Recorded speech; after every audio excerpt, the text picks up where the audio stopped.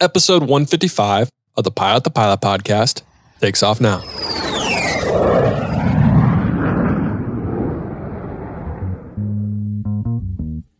Pilot is brought to you by The Finer Points. These guys are constantly adding content to the Ground School app. Check it out at learnthefinerpoints.com.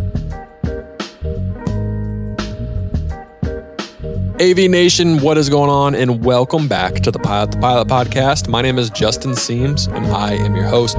Today's podcast is with my good friend and arguably the best CFI I know, Jason Miller from Learn the Finer Points. This is an Ask a CFI edition where I'll be doing these throughout the next coming weeks, months, whatever. To know about this, you need to follow us on Instagram at Pilot. I put up a question box, and you have the opportunity to ask me and Jason a question. Now, you know I'm not a CFI, so Jason is acting as a CFI because, like I said, he's one of the best in the business, and then I'm acting as the professional pilot. Not saying that Jason's not a professional pilot, but kind of the take and the how you can apply what a CFI is teaching you to normal day, everyday aviation outside of CFI to student relationship. So I hope you enjoy these, and please follow, like I said, Instagram, so you have the opportunity to ask a question next. You can also email me, pilotthepilothq@gmail.com. I hope you enjoyed today's episode, and without any further ado, here's Jason Miller.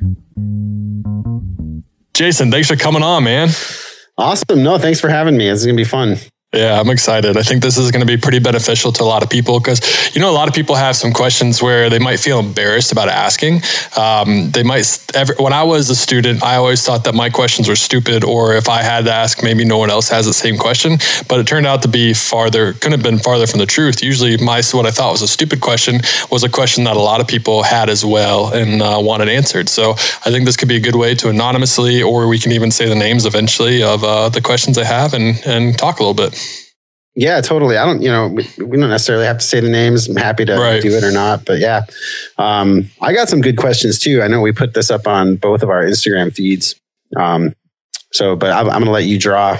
Just let me know if you want any of mine. Sounds good. Maybe we can go back and forth every once in a while if you have a really good one. We'll start off with a big one right here.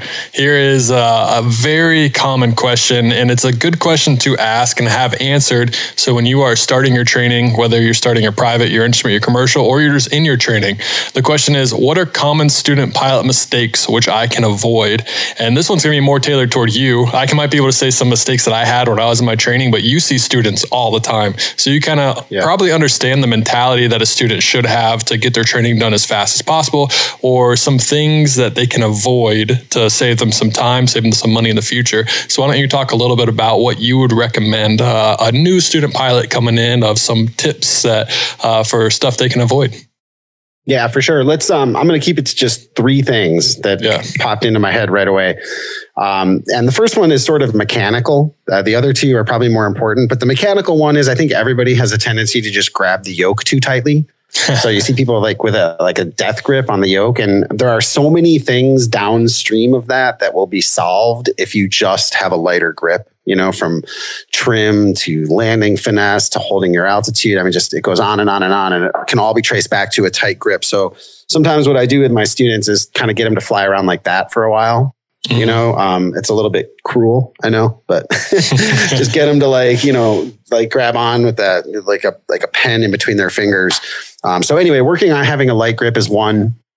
But these other two that I'm going to mention are probably more important and are by far the most common mistake people make is they get in their own way. And it's a personality issue. It's not a flight training issue, but your instructor knows what they want you to do. Your instructor knows the product they want to create. And if I had $1 for every time I said to somebody, hey, I need you to lift the left wing before you turn so we can clear the blind spot. And that person goes, well, yeah, but I was, I saw back there, I was doing this thing. And then we end up having a 10-minute conversation about whatever story they had, why they didn't do it or whatever. Just say, okay, and do it next time, right? And if it's really an issue, if you're thinking to yourself, well, man, I did that thing or whatever, tell me on the ground afterwards. Say, hey, back there, you were telling me to do the wing lift thing, but you missed it. I actually did it or whatever it is. But most people can't just lay down and take instruction. And so I think part of getting through this thing fast and spending less money is learning how to be a good student. And usually that's just listening to your instructor and don't fight back, Yeah, for sure. Yeah. And then the last thing, if we're doing three, is preparation in between lessons. So people tend to think of it like horseback riding, where they come and they do it and then they don't do it again until they come back the next time. And it's much more like a college lecture. It's like you came to your lesson, you did all of these things. Hopefully your instructor is good and cares about you enough to give you a nice thorough debriefing, during which you should take notes. And then you have about 3 hours of study for every 1 hour you spent in the airplane. And if you do those last two things that I just mentioned, if you learn how to take instruction well and just take what your instructor's given you, if you make notes in the debrief and then you actually go put time into those notes in between lessons, you'll just be blown away. You'll be blown away at how fast you can do this thing. So anyway, those are three thoughts right there. I'll piggyback on two of those. The second one you said, I like to think of it as constructive criticism. That's a skill that you can learn and that you need to learn, because the only way you're going to get better is if you have an instructor that's actually going to give you proper and constructive criticism. Then they're saying this not to tear you down. They're saying this to point out your faults. So you know what they are. Sorry, my dog just ran into the camera, but shook. They're saying this so you know what you need to fix. And it's not a personal attack. It's almost right away, you might think it's a personal attack just because you might be embarrassed, or you might know that you messed up and you're hoping they didn't notice, but you don't take it personally. Take it as a way for you to get better. Understand that it might be a weakness of yours. And if someone's pointing it out, they're only pointing it out for the betterment of your flying and for your safety. So take that and just keep going with it. And then the third thing, what you said, I totally agree with that. That's something that I struggled with when I was doing my training. I was terrible at self-study. I kind of thought like, all right, cool, I'm done with that flight. Now I'm going to go do football, do school, then I'll come back and fly again, and I'll be at the same level, if not better, than what I was before. And that was hardly the case. When I was done with football and I graduated college and I went back down to Charlotte to do the rest of my training, I finally understood that if I put in extra time, and it doesn't have to be crazy time, just read up on a lesson, watch some YouTube videos, or just keep actively thinking about what you're doing. You can kind of do chair flying all day. I mean, you don't have to actively study. Just keep your brain active with aviation and kind of simulation flying, if you must say, and just keep getting better and keep it in your brain, and you will definitely pay off in the long run. Yeah, I couldn't agree more. It's funny too. I started using a long time ago, I started using Google spreadsheets to keep notes for my students. And, like in Silicon Valley, I got all these guys that are like high, they have like massive amounts of work to do. Like they're really busy. In some cases, they're running 3 or 4 companies, or they're like C-level executives or whatever. So it's like the minute our feet hit the ground, their phone starts buzzing, because they take it off of, do not disturb. And I'd be debriefing them and they're just like sitting there reading their phone. So I thought, well, I'm going to just write this down. Like if you're too busy to listen and make notes, right, I'm just going to make notes, and I'll make notes and I'll share it with them so that at least they can go back and look at that. So maybe, folks can even get their instructors doing something like that. Just asking. Yeah. And I think it's worth paying your instructor an extra 20 minutes to like write some notes for you that you can look at all week long before you come back to the next lesson. Yeah. I definitely agree. Sure. I would say that was a weak part in my training. I don't know if it was me and my instructor. We didn't really have that understanding of taking notes. It was kind of just remember everything I said in the flight lesson and then move on to the next student. I kind of wish there was a little bit more constructive criticism in that aspect. And I had a Google Doc where I could be like, all right, I sucked at steep turns. I sucked at this, or not even I sucked. I did this really well. You kind of have like, it's like Cloud Ahoy almost, but note wise of what you're actually doing and how you can improve. Yeah. And, it's so common. I mean, I think obviously I've talked about it now a lot on the internet, but I don't know that many instructors that do it at all.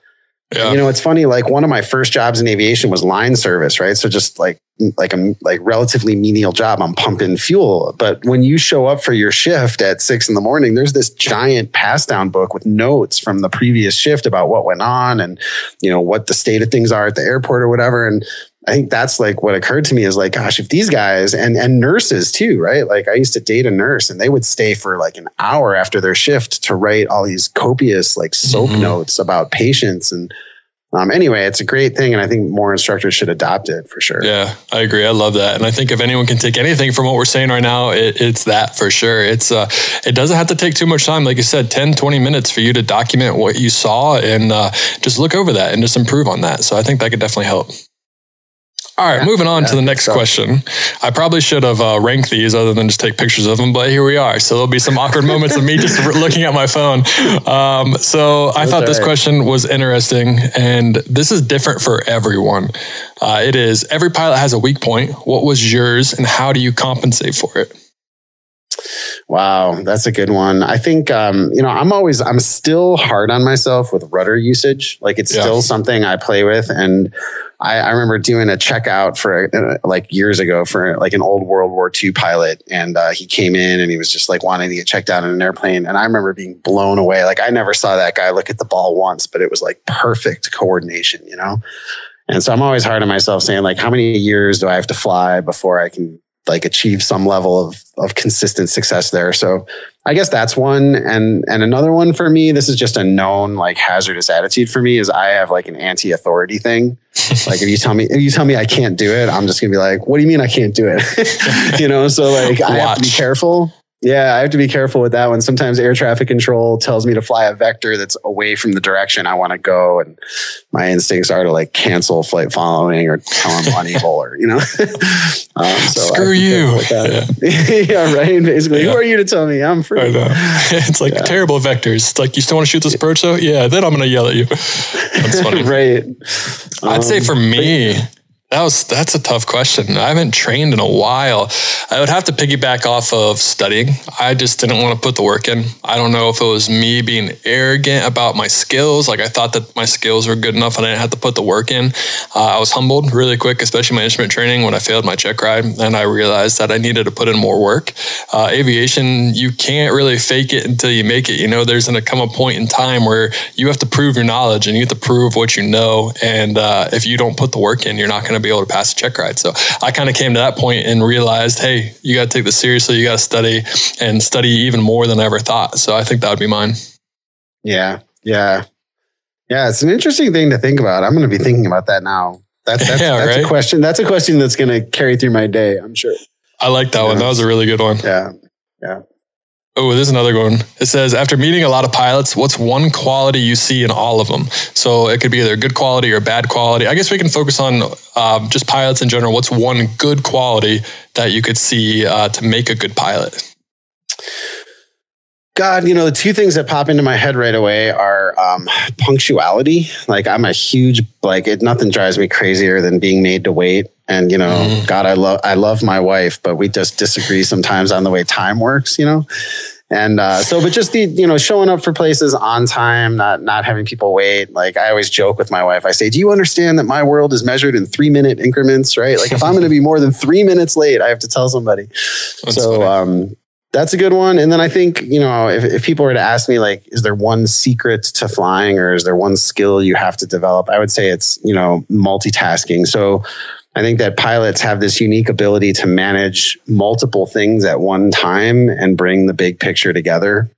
I think it's why I love to cook so much. Like if I like on a Sunday afternoon, just the most relaxing thing I can do is cook a meal, because it's like you can control every element and have it arrive all at the same place at the same time. And that's just super rewarding. Yeah.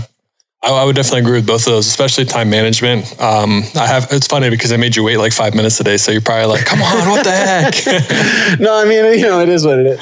Yeah, no, right. Yeah. We're here. We're happy. Yeah, it is what it is. Right. For me, I would say to make a good pilot, if you could have, I kind of generalize it, but if you have to have one good quality that I would want to see in a good pilot, or what I think could make a good pilot, it's being honest, telling the truth. Don't blame anything on anyone else. It kind of goes back to that constructive criticism when you're in the air. Just accept it. Just own up to it. Don't argue in the air. Just say yes, and then kind of prove yourself on the ground. But from what I've noticed is companies, the one I fly at, airlines, CFI schools, are trusting you with very expensive equipment with lives in the back of the plane. They do not want someone that they can't trust. They don't want someone that, it could be anything. It could be you just don't show up on time all the time. Maybe they caught you lying every once in a while. I would just recommend you to always be truthful, always be honest. And you will probably not lose your job if you mess up and you're honest about it. But if you lie about it, there's a really, really good chance you're going to lose your job. Yeah, no, that's awesome. What you said is so true. There was one of my favorite aviation stories ever was one time I was at Oshkosh and I was there with this dude who was an attorney, and we went to the shower in the morning, right? And I remember he was shaving and he put his wallet and his cell phone up on that little railing by the mirrors, and his wallet was like fat with cash, right? So there's like just a wad of cash in there. You can see it from 10 feet away, and he's put his phone there and he shaves. And then we go about our day, like our whole day. We went back to the tent. We got dressed. We went into the show. Lunchtime rolls around. He didn't notice it till lunchtime. Lunchtime rolls around. He goes for his wallet. He's like, oh man, I left my wallet at the bathhouse. We went back to the bathhouse and it was all still sitting there, right? No way. I swear, man, there's like 700,000 pilots at Oshkosh. I mean, where else in the world could that happen, right? I mean, so like what you said is so accurate. Mm-hmm. That's crazy. That guy's lucky. Right. I wouldn't test that theory, but I know. I'm going to be his witness. Yeah. Someone's like, man, I could, that's a lot of cash. I need that new Garmin, or I need that new ForeFlight subscription. Yeah. I mean, I guess I don't know what it says about pilots. One is honest. Yeah. Maybe the other is they don't need money that bad. I don't know. Yeah. I don't know. That's funny though. Yeah, that guy's very, very lucky. Yeah. Here's another good one. It is tips for recognizing when visual illusions are kicking in. And when I read this question, I almost think of you're flying in the clouds. Maybe what you're seeing on your instruments or what you're feeling isn't matching up with what you're seeing. You might be able to take this in a different way, but that's kind of what I think first. It's kind of trusting your senses and what's going on. You as an instructor who teaches instrument, who also teaches visual cues, what kind of process do you go for when you're teaching that, and just the visual illusions that you can have and how to kind of counteract that? Yeah, it's a tough one to answer because, right, there's so many visual illusions, from runway width illusion to like upslope illusions, flicker vertigo, the kind of illusions you were just talking about. Also, like at night when you're flying above patchy clouds and the clouds are breaking up the city lights, it can be really disorienting that you don't realize how much the city lights orient you at night, and there've been like a number of like cargo pilots coming into Oakland over the years that have crashed because they thought they were someplace other than they were visually. But anyway, I think if I had to prescribe one thing to sort of combat all of that, with the exception of maybe the runway illusions, is just to sort of think of things like the scientific method, like everything. And this is a tough discipline to like cultivate, but like everything's a hypothesis until you can prove it true in a different way. So like if you look out the window and you think I'm where I am, there should be some other way you can verify that. Or like you said, if you're looking at your instruments and you feel like you're turning, like there should be 2 instruments in that airplane that tell you you're not, And so just having a little bit of redundancy that way, building that in as a practice, I think. Yeah. And also what you're saying about city lights, there's also, if you go into a major airport, say you break out of the clouds and there's no lights, and you get a very weird illusion that you get very disoriented. What's up, what's down? This has happened to me. Well, it hasn't like actually happened to me, but there's a scenario where it could happen. One was going into Kansas City, not Kansas City downtown, but MCI. It is just black as black could be around that airport. And then a couple weeks ago, we were flying into FOK, West Hamptons, and there is nothing. And then all of a sudden, there's this huge runway. So those are some illusions that can be really tricky if you don't know what to look for. And like I said, you just got to verify. It's a hypothesis until you can prove it true. I actually really like that. It's good advice for sure. Yeah, that's interesting. That black hole illusion you mentioned. I mean, what do you do for that other than fly the VASI and the PABI? Because that one can be really weird, right? Yeah. Like where you're just looking at a runway floating in the darkness is like, your mind can start seeing all sorts of stuff. And there's one of those things that you don't know how you're going to react until you're there, until you're in that situation. And you don't, that situation might happen on your first night solo cross country. It might happen on flying with your wife, your partner, whatever it may be. So you don't know when it is. That's why one of the important things about aviation is you always need to have everything going with you. I always try to have like a strike, like 3 strikes. If there's 3 strikes going against me in my day, in this flight, or if I'm making mistakes, if I make 3 of them, then I probably need to remove myself from this airplane because things just aren't going my way. And with aviation, you want everything going your way at all times. You want to land with that headwind. You don't want to land with the tail. Everything needs to be going your way. Yeah. No, I totally agree. Yeah. I like that 3 strikes rule. It's not very scientific, but it's valuable, right? Yeah. It's like, it covers that sort of intuition part too, where it's like, I know myself. And if I've made 3 sort of, even they can be like little things too, right? Like you just know yourself. can be like, I would not normally do that. And that's one. It could be just you messing up a frequency. It could be you putting flaps in too early or forgetting to put flaps in. I mean, I would say forget putting the gear down, but that usually ends your day a different way. That's a foul ball for sure. Yeah, that's not good. You're definitely not flying after that one. Right. I got another one here. It is, what are some ways I can not lose proficiency during lessons? I'm not sure I understand that question. So let's say, let's kind of think of it as someone maybe that doesn't get to fly as much as they want. They don't get to fly every single day. They are working a couple jobs to try to pay for their training. They fly once a week. What's something that they can do in between that week to make sure that they stay proficient and don't lose any of their talent, any of their skills between, saying, flying from one Monday to the next Monday? Yeah, it's a tough one because it's so hard. I'm going to go out on a limb here and say there's not a whole lot you can do when it comes to flying skills. The actual mechanical inputs, how hard you have to pull on the flare, how fast you have to pull on the flare, how much rudder you use, all that sort of stuff. Let's just give up on that.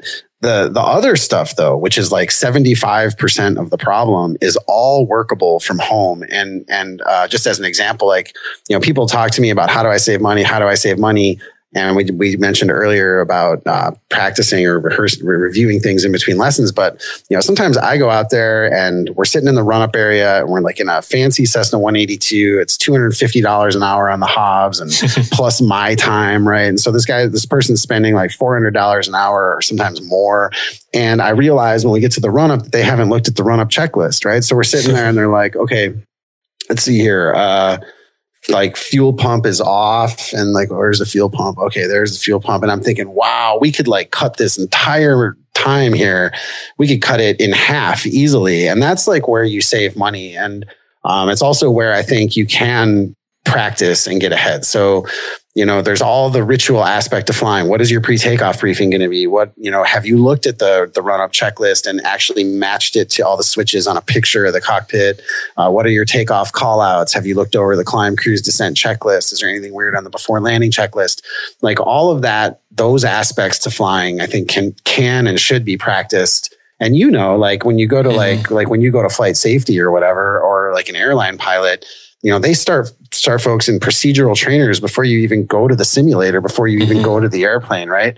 And if we can just adopt some of that, I think for GA and light airplanes, it would make a huge difference. What's your thought, to kind of keep on this conversation, what's your thought process of first training of using triggers and flows? That seems to be very popular in airlines where I fly. You have a trigger for an event that then triggers either a checklist or a flow for you to do. Usually it's a trigger for a brief, then a checklist to back up your brief to make sure you hit everything that you need to hit. What do you think about training from zero to a private pilot license to really harp on flows, triggers, and checklists to make sure? I know checklists are very much preached on, but I feel like flows aren't necessarily preached on too much in early training. Would you agree with that? Or do you think it's necessary for flows to be talked about? Yeah, in my training program, it's kind of central. And I think, to answer your question, is I think that stuff's extremely valuable and it should be introduced really early.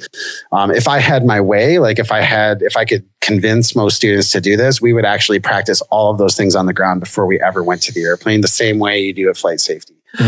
Because that's what works the best, right? And let's the airlines do it that way, the flight safety does it that way, the military does it that way, and that's because it works. And if you look at how simple a light airplane is, there's not that many.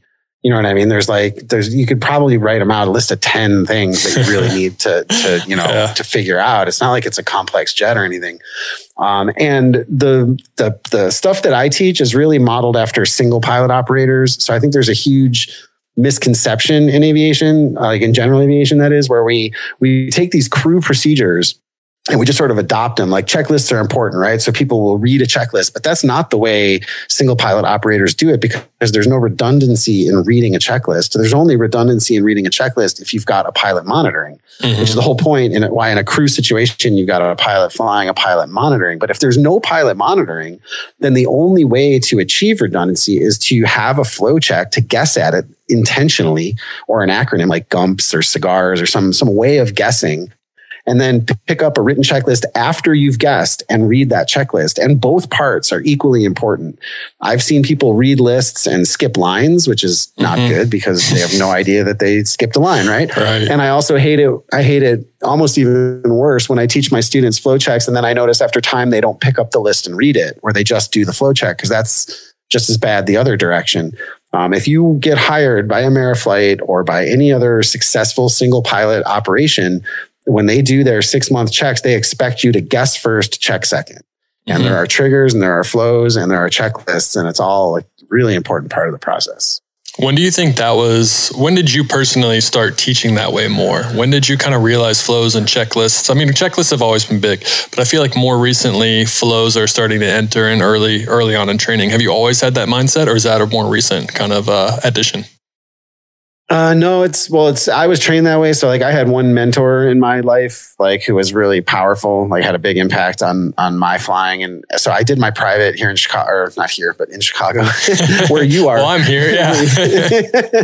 So, and my instructor was great. I mean, but she was 23. She's on her way to United. She like knew what she knew. She was cool. And I was a really hungry student. So I think I was pretty easy and moved through pretty quick. Yeah. But when I got to California, I met this guy who was an old Air Force guy and just a career instructor at that point. His name was Richard, and he was just hard on me. Like, I think I spent 2 years doing my instrument with him because he essentially just like broke my back and like rebuilt me, you know? Yeah. And so that was a huge thing that he was talking about. And then, you know, when I started teaching, a lot of my friends went to Ameriflight, if I can say a company name, but Ameriflight used to have a base at Oakland, and I used to prep them for the interviews, like, and teach them a lot of the stuff that Richard taught me. And so I got a copy of their SOPs. And I realized, wow, Richard's just teaching me all the things that the single pilot operators are doing. And you look into a company like that and you've got like a bunch of fairly young pilots flying really hard missions in like high performance piston twins through night IFR with a lot of deferred maintenance items. You know, like, it's hard flying. It's not easy, yet they have an amazing safety record. So it's like, how do they achieve that? And it's, so anyway, I started looking at that, but it's been a part of my program pretty much all the way through. If I can shamelessly plug, the book that I wrote, Setting the Standard, and also our ground school app. There's a whole the book is all about standard operating procedures, and there's a whole chapter in the app on that stuff because I think it's really, really important. Oh, it's huge. Yeah, it's absolutely huge. And I think it's changing for the better. I think it's being adapted more. I feel like not later, but earlier in aviation, it was more of like a cowboy mentality almost. Like, you just get in, you fly the plane by feel.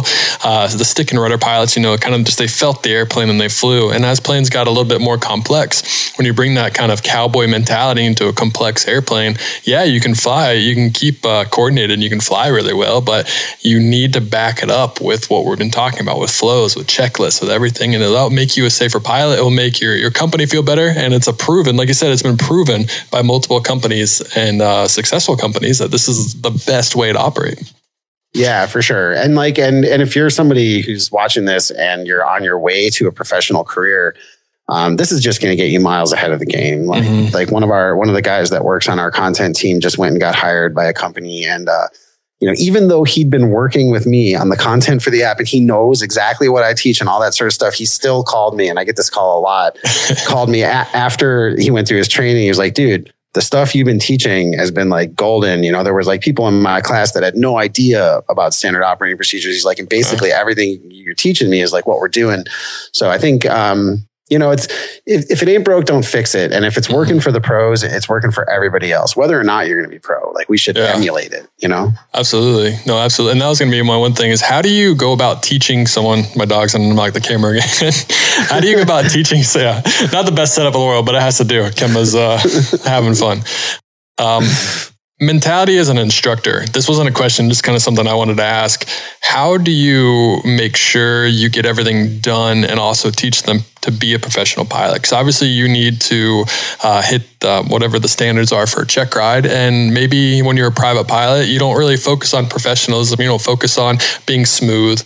do you think it benefits them to focus on that early rather than say now you're going for commercial check ride and the examiner is going to be looking for you to also be a professional pilot, to do stuff smoother, to do stuff a little bit better? I mean, you have that in the standards where you have to do, 50 feet instead of 100 feet. It's been so long since I've done those check rides, but what's your mentality in training someone that's a private pilot going? Do you teach professionalism from early on, or is that something you kind of work on later? It's something that I teach from pretty much day one. And I make an agreement with the student, and I really get I use logic. And if they don't agree with me, we're probably not a good fit. But the idea is I explain to them why the single pilot operators, the professionals, are so safe. And they're not necessarily safe because of stick and rudder skills, although their pilots probably have pretty good stick and rudder skills. They're safe because the company lives through accidents. That's my belief, is that, when a general aviation pilot unfortunately crashes and dies, the crash, it just ends, right?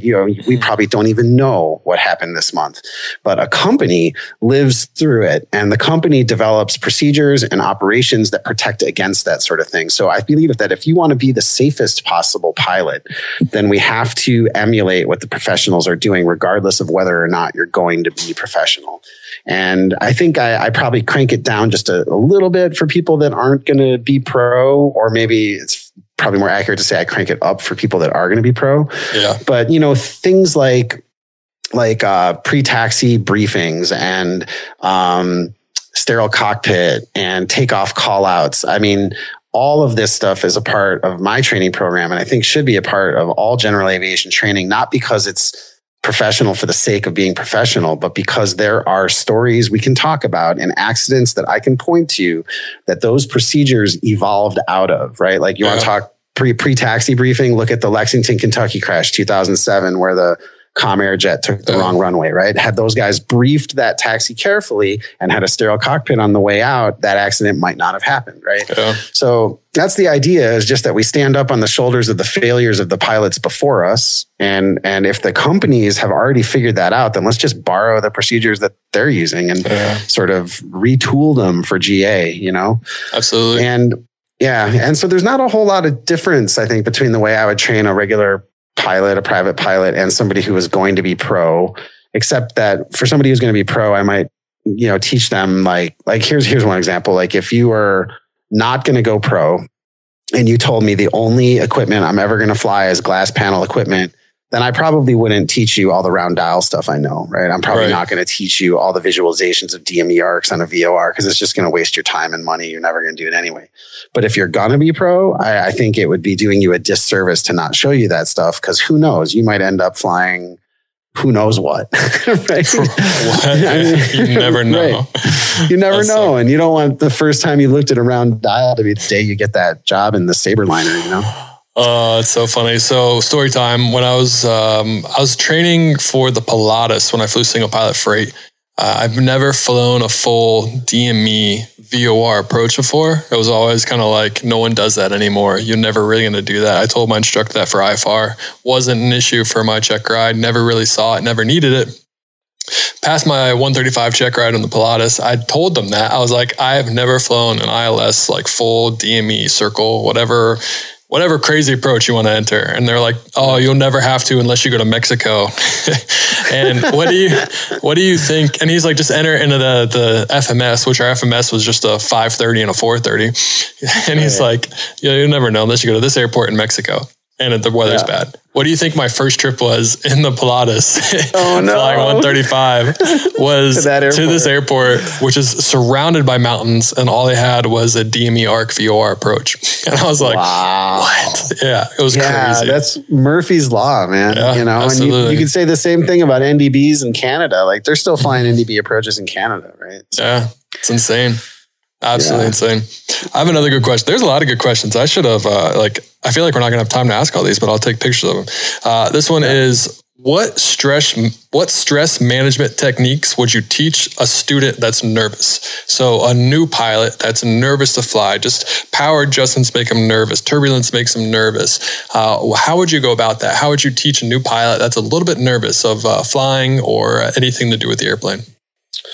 I tend to gently show them the full spectrum of the envelope.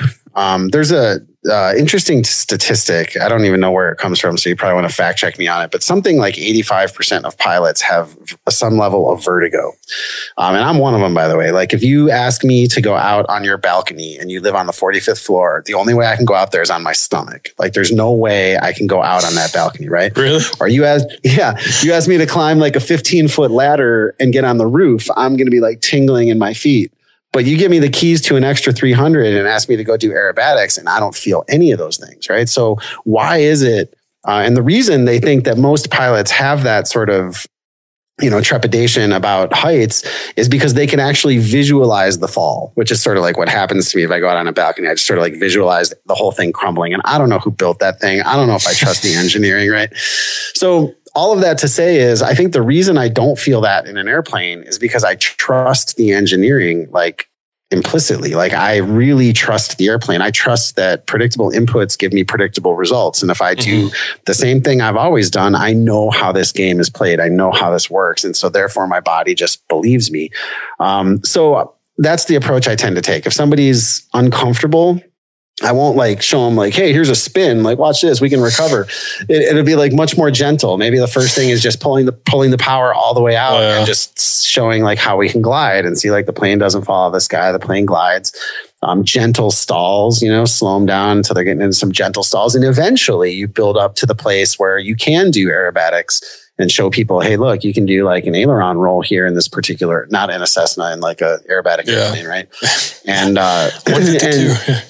Yeah, right. And it always works. And that's the thing that Richard always told me, is that a pilot doesn't need to know the truth, but just needs to know that predictable inputs give you predictable results. And I think once you believe that, once you believe that, you're comfortable. I do like that. I was actually a nervous I would say wary. Maybe nervous isn't the right word, but when I was first doing stalls, I was terrified of spins. I never wanted to do a spin. In my mind, a spin was the most dangerous thing you could ever put yourself into. And I actually didn't train spins for my private. I realized that you didn't really have to. So I was just like, I don't want to do it. I don't want to touch it. I didn't do spin training until I was going for my CFI. I never ended up finishing my CFI, but I was down in North Carolina, and obviously you have to have a spin endorsement before you do your check ride.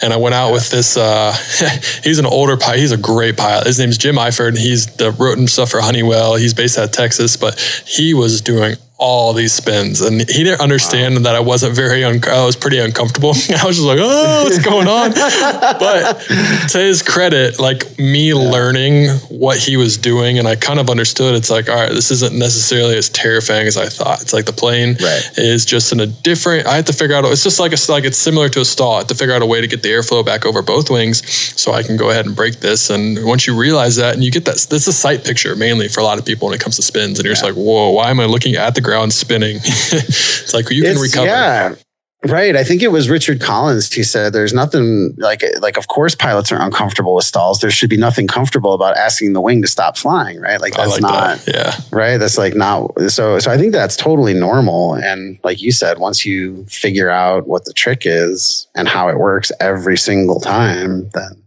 you're good. I would agree. All right, moving on. Here's a good one. What's the best piece of advice you have received in your training? Or no, not even just training, in aviation in general. So it doesn't have to be training. It can just be any advice in aviation. I think the best advice I got was to just meet as many pilots as I could. I mean, this is really applying to people that are going pro, but it's funny. I look back at that job doing line service as probably one of the best jobs I've ever had. Like it informed so much about my flying because I was meeting a lot of net jets. It was actually executive jet at the time, but there was like a lot of exec jet pilots flying in. We had a fleet of Gulfstream 1s that was piloted by mostly former Eastern Airlines guys who were really disgruntled, right? And like really upset with like how life went.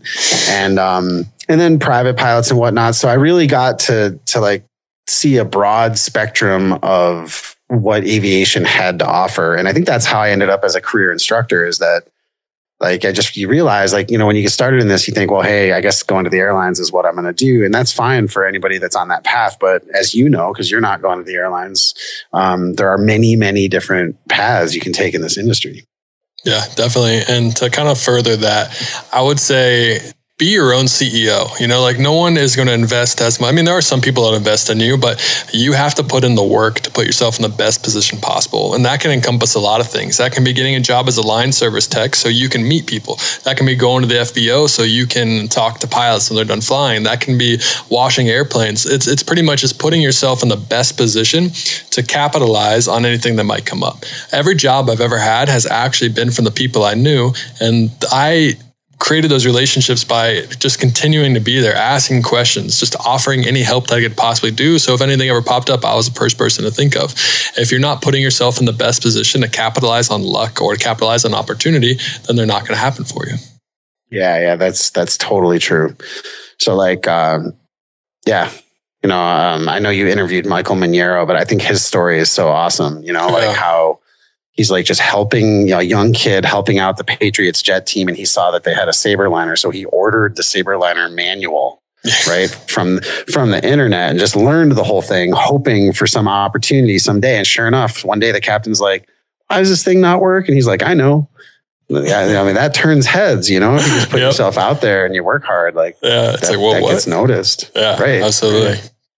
I think this is a really interesting question. And the reason I'm going to bring it up is because I actually disagree with what he's saying. It's not too deep or anything, but it's what's the best free way to get a head start in training? There are some free ways, but I would also recommend that early on, maybe it's important to invest in your training to couple it with free YouTube videos. YouTube videos and free training is only going to get you so far, but I would highly recommend investing in the ground school app like yours, investing in something that's proven, something that has set up students for success to be the best pilot they can possibly be. Anyone can watch a YouTube video. That's great. But a lot of times YouTube videos are very limited in the depth that they can go into, or those free kind of trainings. I mean, everyone can write a free training, but if someone puts their name behind it, you have to pay for it. There's more accountability there. I really am kind of wary of all the free training that you can go after, if that makes sense.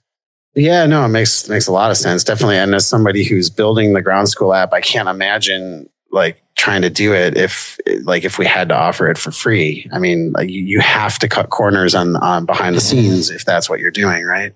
But again, I think that people underestimate how much work they can really do on their own. You could probably just Google right now Cessna 172 SPOH and come up with an information manual and just read the entire thing from cover to cover. Yeah. You could diagram the systems. You could like start working those checklists and you could find a picture of a cockpit online for free.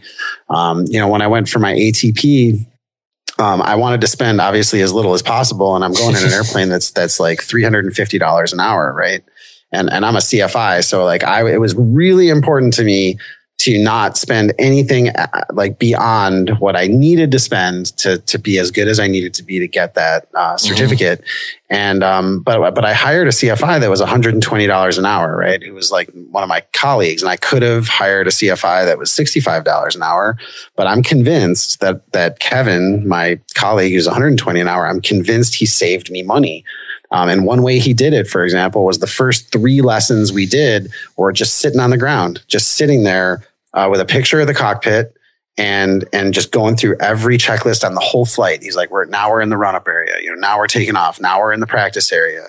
Okay, I want you to talk me through this maneuver. How are you going to do it? You're going to turn left 90 degrees, turn back right 90 degrees. Now where's the fuel pump? Right? We're going through the whole thing in our minds. And for 3 hours, right, he cost me $360. But that's like 1 hour in the airplane. And by the time I got into the airplane, it was like bam, bam, bam. I knew everything.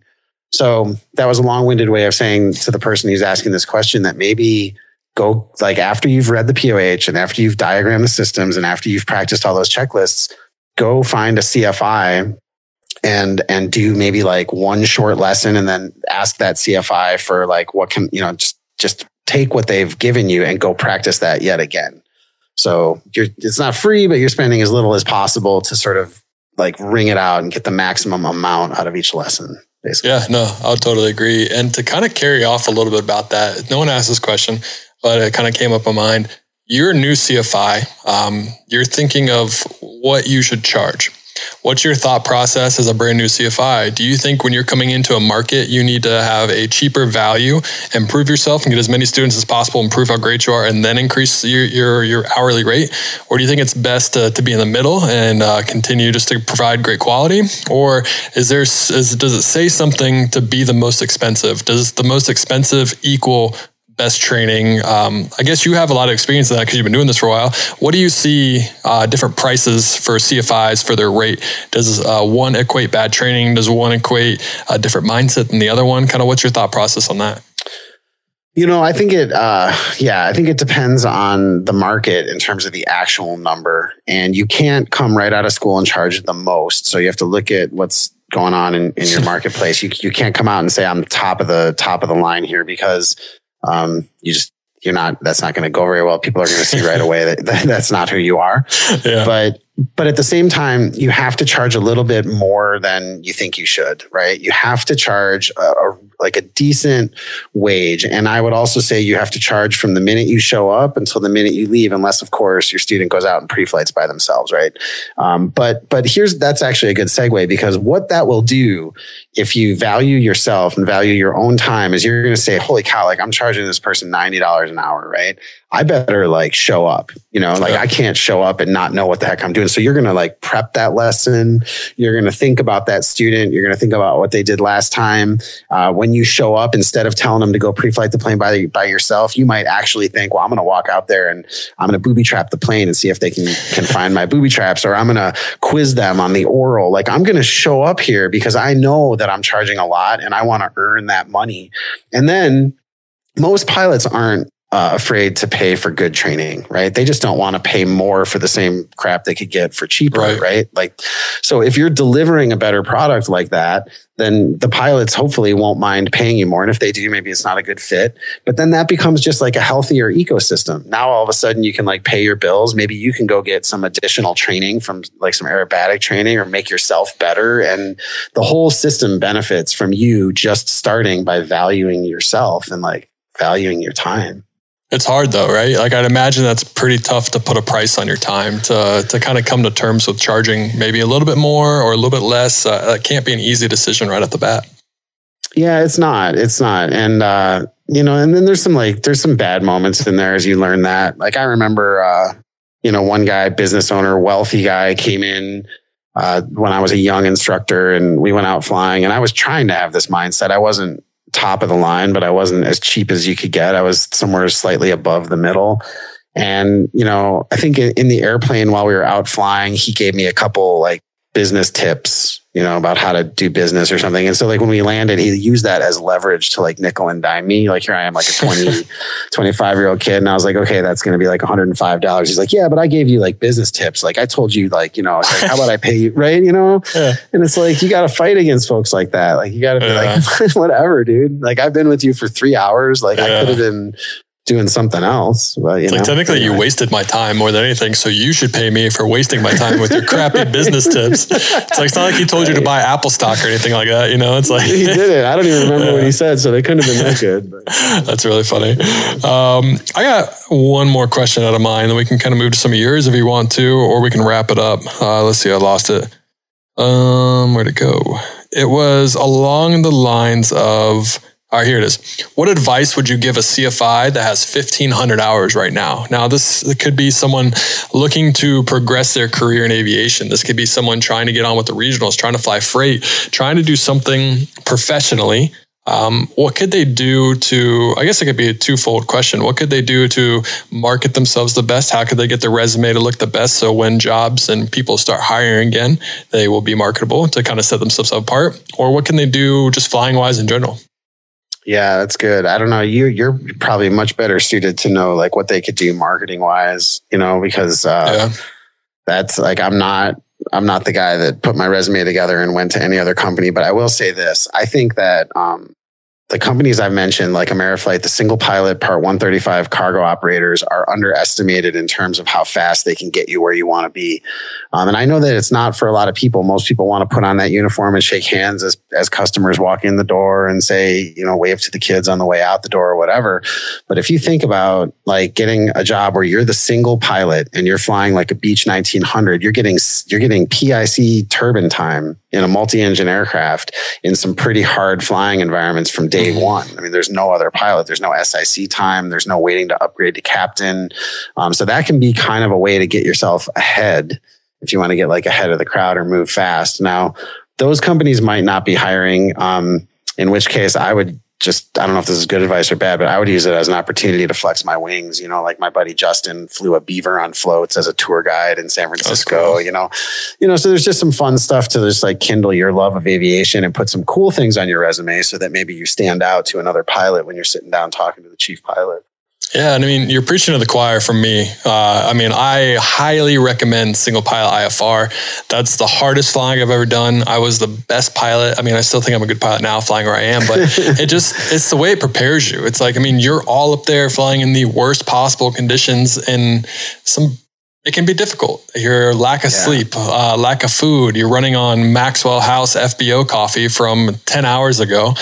Things, like we said earlier, things aren't always going your way when you're flying single pilot freight or even just single pilot in general. So I highly recommend anyone doing that. If they have the opportunity to do it, it's going to really make you a great pilot and you're going to learn a lot about yourself and a lot about your flying. And it's another one of those where you can't fake it till you make it. It's like you have to do in that industry. You have to continually show up and produce.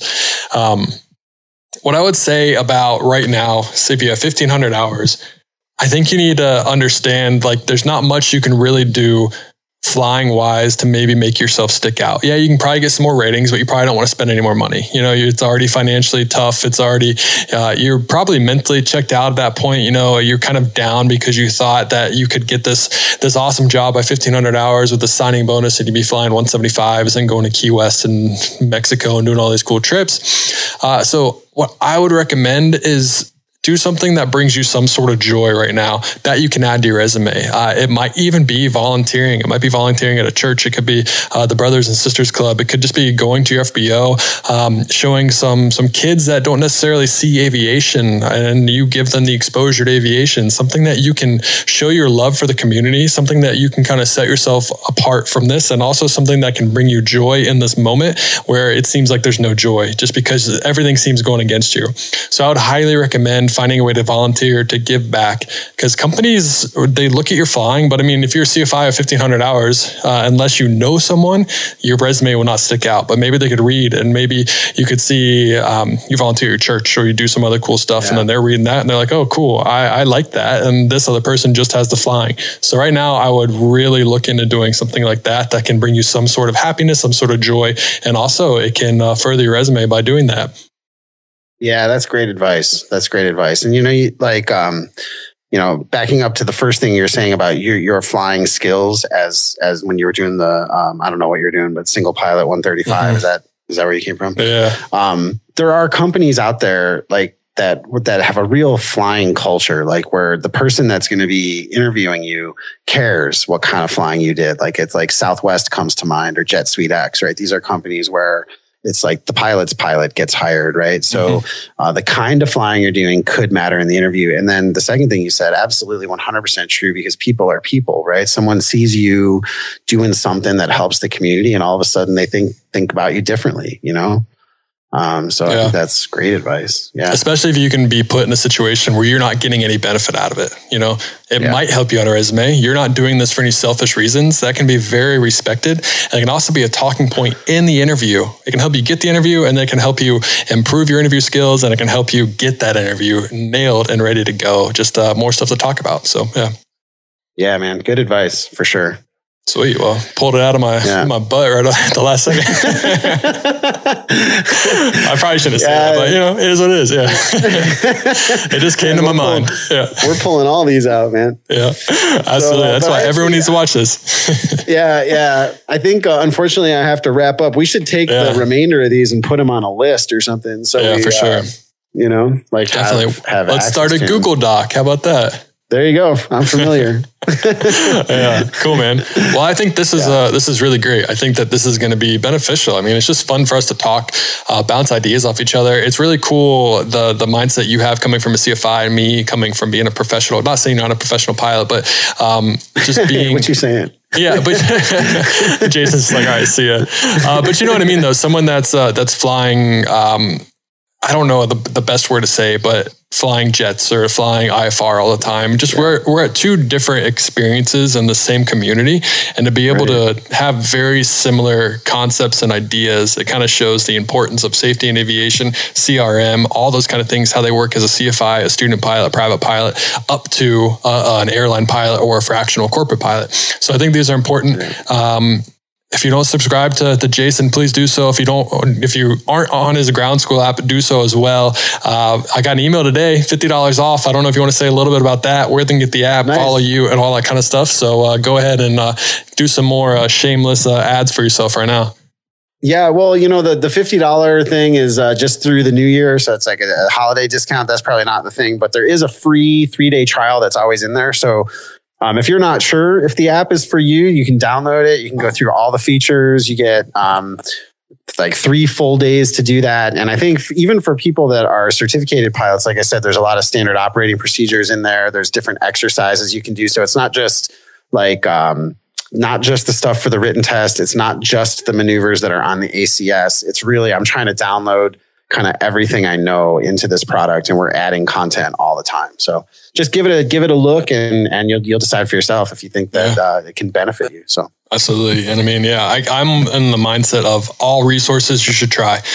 Give everyone a chance, figure out what works best for you. If this is what works best for you, I highly recommend it. I think it's a great app. I think it can help you in your flying, especially maybe when you can't go fly right now. It's different than any app I've ever used. I mean, I have done a lot. I have used a lot, and this is definitely sets itself out apart from a lot of the apps I've used or any resources. So you guys have done a good job, and download it, give it a shot. All right. Well, thanks, Justin. I appreciate it. Man. Well, Jason, I appreciate you, man. Come back to Chicago so we can go fly around the city and do some cool content in that ways. I miss it. We're usually back there like 4 times a year, but when 2020 happened, it's like, so. Well, next time you're here, we're going flying. No questions about it. All right. Let's do it.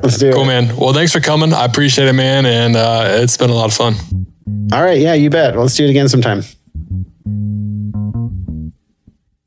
AV Nation, that is a wrap on the Pilot to Pilot podcast featuring Jason Miller from Learn the Finer Points and the Ground School app. Like I said earlier, if you want to ask a question, make sure you follow us on Instagram. That's the only way that we will really be able to see your question, because I'm just scrolling through those the whole time. If you would like to see the video version of this, head over to our Patreon page, patreon.com/Pilot to Pilot. There's a 50-minute full video podcast with Jason and I talking, and we'll probably be doing another one in the next couple weeks as well. AV Nation, that's really all I have for you. Follow us on Instagram. Leave us a review on iTunes if you haven't done so already, and please share this with all your friends. Let's get Pilot to Pilot in everyone's ears and get everyone to be a pilot. I mean, why not, right? Why not? Why can't everyone be a pilot? But I hope you guys are having a great day, and as always, happy flying.